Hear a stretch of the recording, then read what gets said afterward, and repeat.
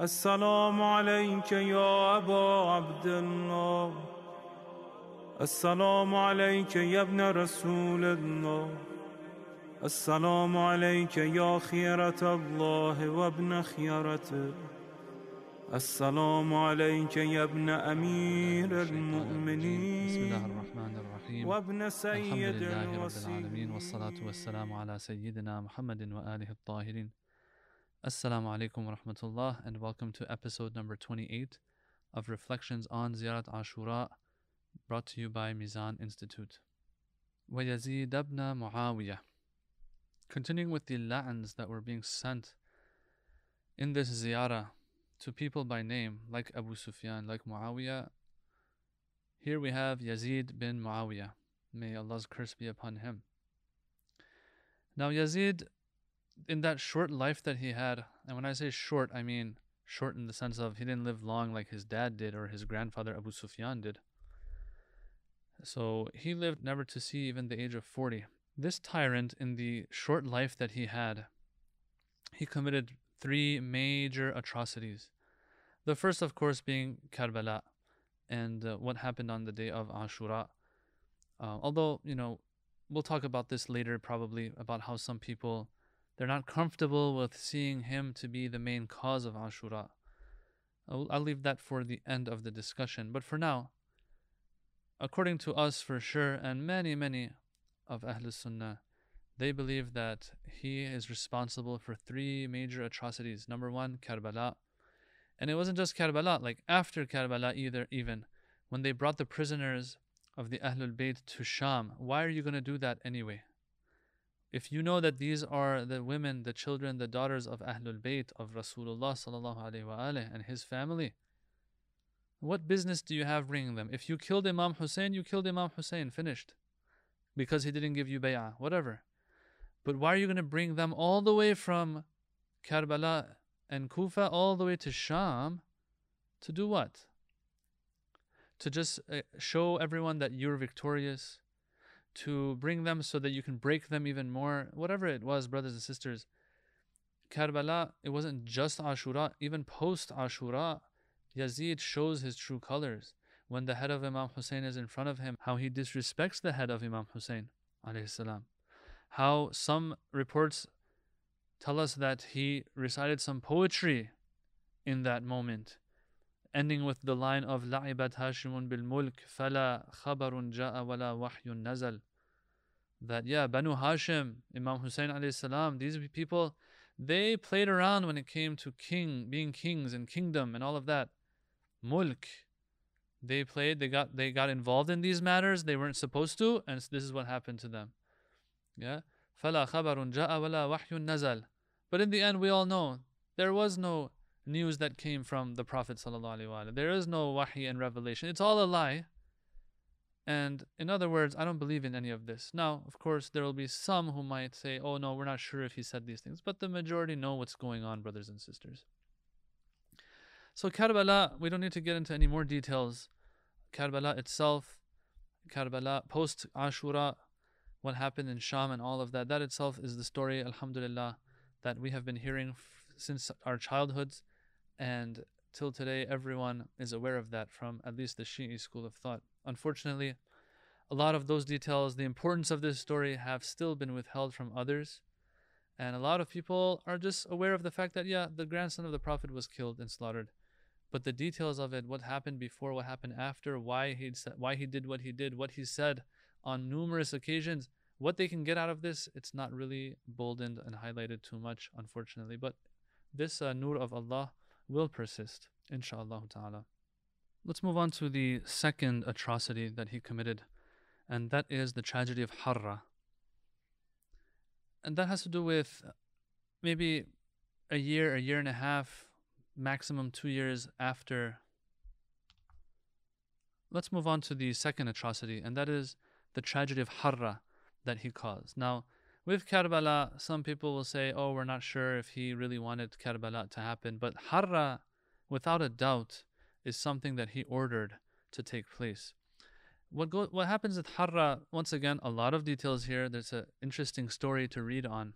And there are lectures on this online that you can find as well. But in a nutshell, what happens is that the people of Medina, they rise against Yazid. They don't like him. And so they rise against him. They kick out the Banu Umayyah who are there and who are in charge. One of those being Marwan bin Hakam. He's sent out as well. And Yazid does not like this. And so he sends his general by the name of Muslim bin Uqba. Some say Muslim bin Aqaba. I've heard both of them. I will just say Muslim bin Uqba. He sends Muslim bin Uqba to Medina to kind of put an end to this uprising. And so what happens is these people don't give in. Yazid tells his army they can enter Medina and everything is okay for them to do. Everything is halal on them, so to speak, to do whatever they like in these 3 days. And so, brothers and sisters, this is a very, very dark part of history that I've heard more than once.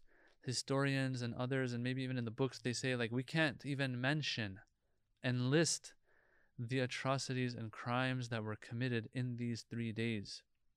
As-Suyuti, he says that what took place was a very grand musibah and tragedy and indescribable.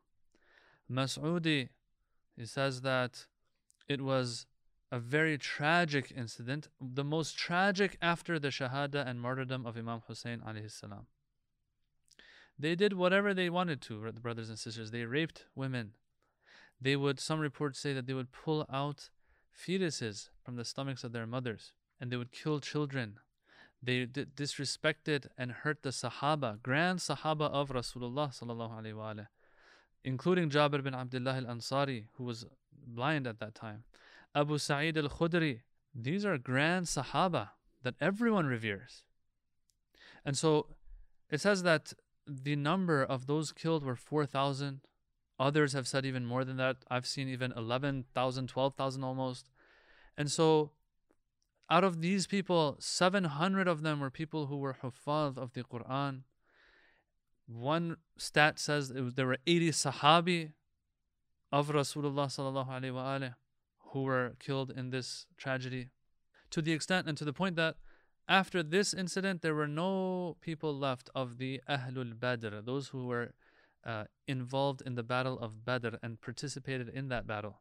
And of course, as we all know, anyone who is in the battle of Badr, that is a medal of honor for them. They are one of the first ones to aid the Prophet ﷺ, not one of the last ones to come and embrace Islam. So this is really a medal of honor. And so after this, there were no companions of Rasulullah left that were part of that battle and had participated in it. And in the end, the one who was behind the uprising, Abdullah bin Hanzala, and his sons, they were all killed as well. Now that's not all. Let's move on to the third atrocity, where Yazid sends this Muslim to Mecca after Medina to also wreak havoc there and to put an end to the rise or the revolution or the gathering of bay'ah of Abdullah bin Zubayr. And so they go to Mecca, they shoot and catapult at the Kaaba even, and the Kaaba is damaged and set ablaze and whatnot, and it is the sanctity of Mecca is compromised. The sanctity of the Kaaba is compromised. Now, of course, Yazid didn't live after this, and while this is happening in this time of the siege of Mecca, he dies. La'natullahi alayh. He dies. But at the end of the day, this was a third thing that he had commanded. Now, after he dies, things settle down a little bit, and they don't continue to go into Mecca. Abdullah bin Zubayr remains in Mecca, and he is a power, an authority there. He's gathering bay'ah. But the point being, brothers and sisters, is that this third crime that he committed is not to be taken lightly either. Imam Hussein alayhi salam, he left Mecca. He left it. Why? Because he knew they're going to assassinate him. He said, I'm not going to let the sanctity of the Kaaba, of Mecca, be compromised as a result of me trying to hide here and preserve my life here. I will leave so that there is no bloodshed in Mecca. Then you have the likes of Abdullah bin Zubayr versus Yazid and Muslim bin Aqaba or Muslim bin Uqba coming and catapulting at the Kaaba. Okay, so these are the three atrocities. These are the three major crimes two of which everyone agrees was his fault, was Yazid's fault, and one of which the majority will find him at fault, which is the Karbala. And I personally don't understand how someone can wash Yazid's hands of the first crime, which is Karbala and Ashura. I just don't understand, brothers and sisters. Let's talk about his corruption a little bit. Now, first of all, Imam Hussein, when he leaves Medina and refuses to give his bay'ah to Yazid, one of the main reasons, he says himself, this man is a fasiq, fajr, mu'linun bil fisq, sharibul khamr, qatilun nafs al muhtarama. He takes innocent lives, he drinks, he sins openly, etc., etc. This is a person that cannot be Khalifatul Muslimin. He's a corrupt individual. And so I'm just going to go through a list of items here, brothers and sisters, that have been reported about Yazid. That he was a person who was always after entertainment and leisure and just having fun and, in today's terms, partying, that kind of thing. He was really into hunting, drinking, poetry, women, things like that. Now, someone might say, well, hunting, what's wrong with hunting? No, hunting's okay if you're hunting for food. But these people would hunt for leisure. It's not that they were hunting because they needed to. And this is not something that is encouraged in Islam, to hunt for leisure. To the point that if you're going to hunt, but not because you need to, that if you're traveling as a result of this hunting, you don't pray qasr, you pray full, to that extent. Anyway, it says that he would raise animals, different animals, cheetahs, dogs, these kinds of things that he would also do. He loved playing with pigeons, and he had this special monkey that he had put a name on, and he would play with that as well. This is Khalifa, brothers and sisters. Someone might say, but what's wrong with having a pet? Brothers and sisters, we're talking about Khalifatu Rasulillah here. We're not talking about a normal individual. Khalifatu Rasulillah is supposed to bear some of the traits and characteristics of Rasulullah sallallahu alaihi wasallam. Not that who in their right mind would ever think that the Prophet would be interested, na'udhu billah, interested in playing with a monkey. Astaghfirullah. Like, is this Rasulullah? Is this the one who is to take us along with him to the heavens, to Allah subhanahu wa ta'ala? Like, some of the things he would do with his monkey was, it says that he would give it intoxicating drinks.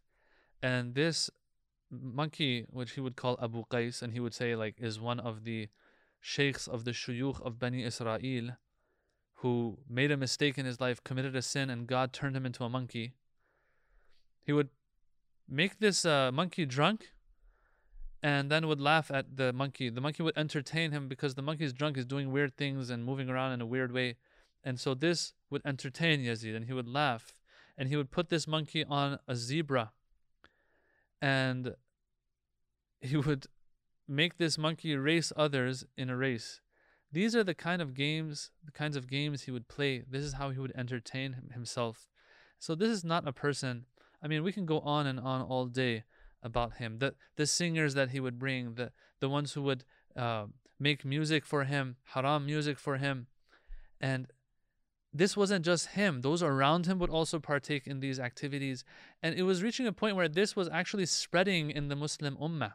These kinds of things. Even after Ashura, brothers and sisters, when you read these stories of Imam Sajjad alayhi salam and his times, the times he was in, you will find that these things had become to an extent widespread. Singers, female singers that would come to Medina, for example, they would be received by the people, they would be taken in, and these are things that were happening, and the Imams had to somehow counter this culture and change things and try their best to change things back to normal. Who God knows if Yazid had lived a long life after Muawiyah, what would have befallen the Muslim ummah of the harams and the unacceptable culture that they were bringing in. But alhamdulillah, as I said, this individual, this mal'un, did not live a long life to do any more damage. And so he died very young, and there are different opinions on how he died. Some say he died when he had gone hunting. Some say his foot got stuck in his saddle. He fell off of his horse, but the horse kept dragging him until he died. And some say that there was nothing left of his body except just like his ankle and maybe part of his leg that was still in the saddle. Things like that, they say. Some say he was poisoned.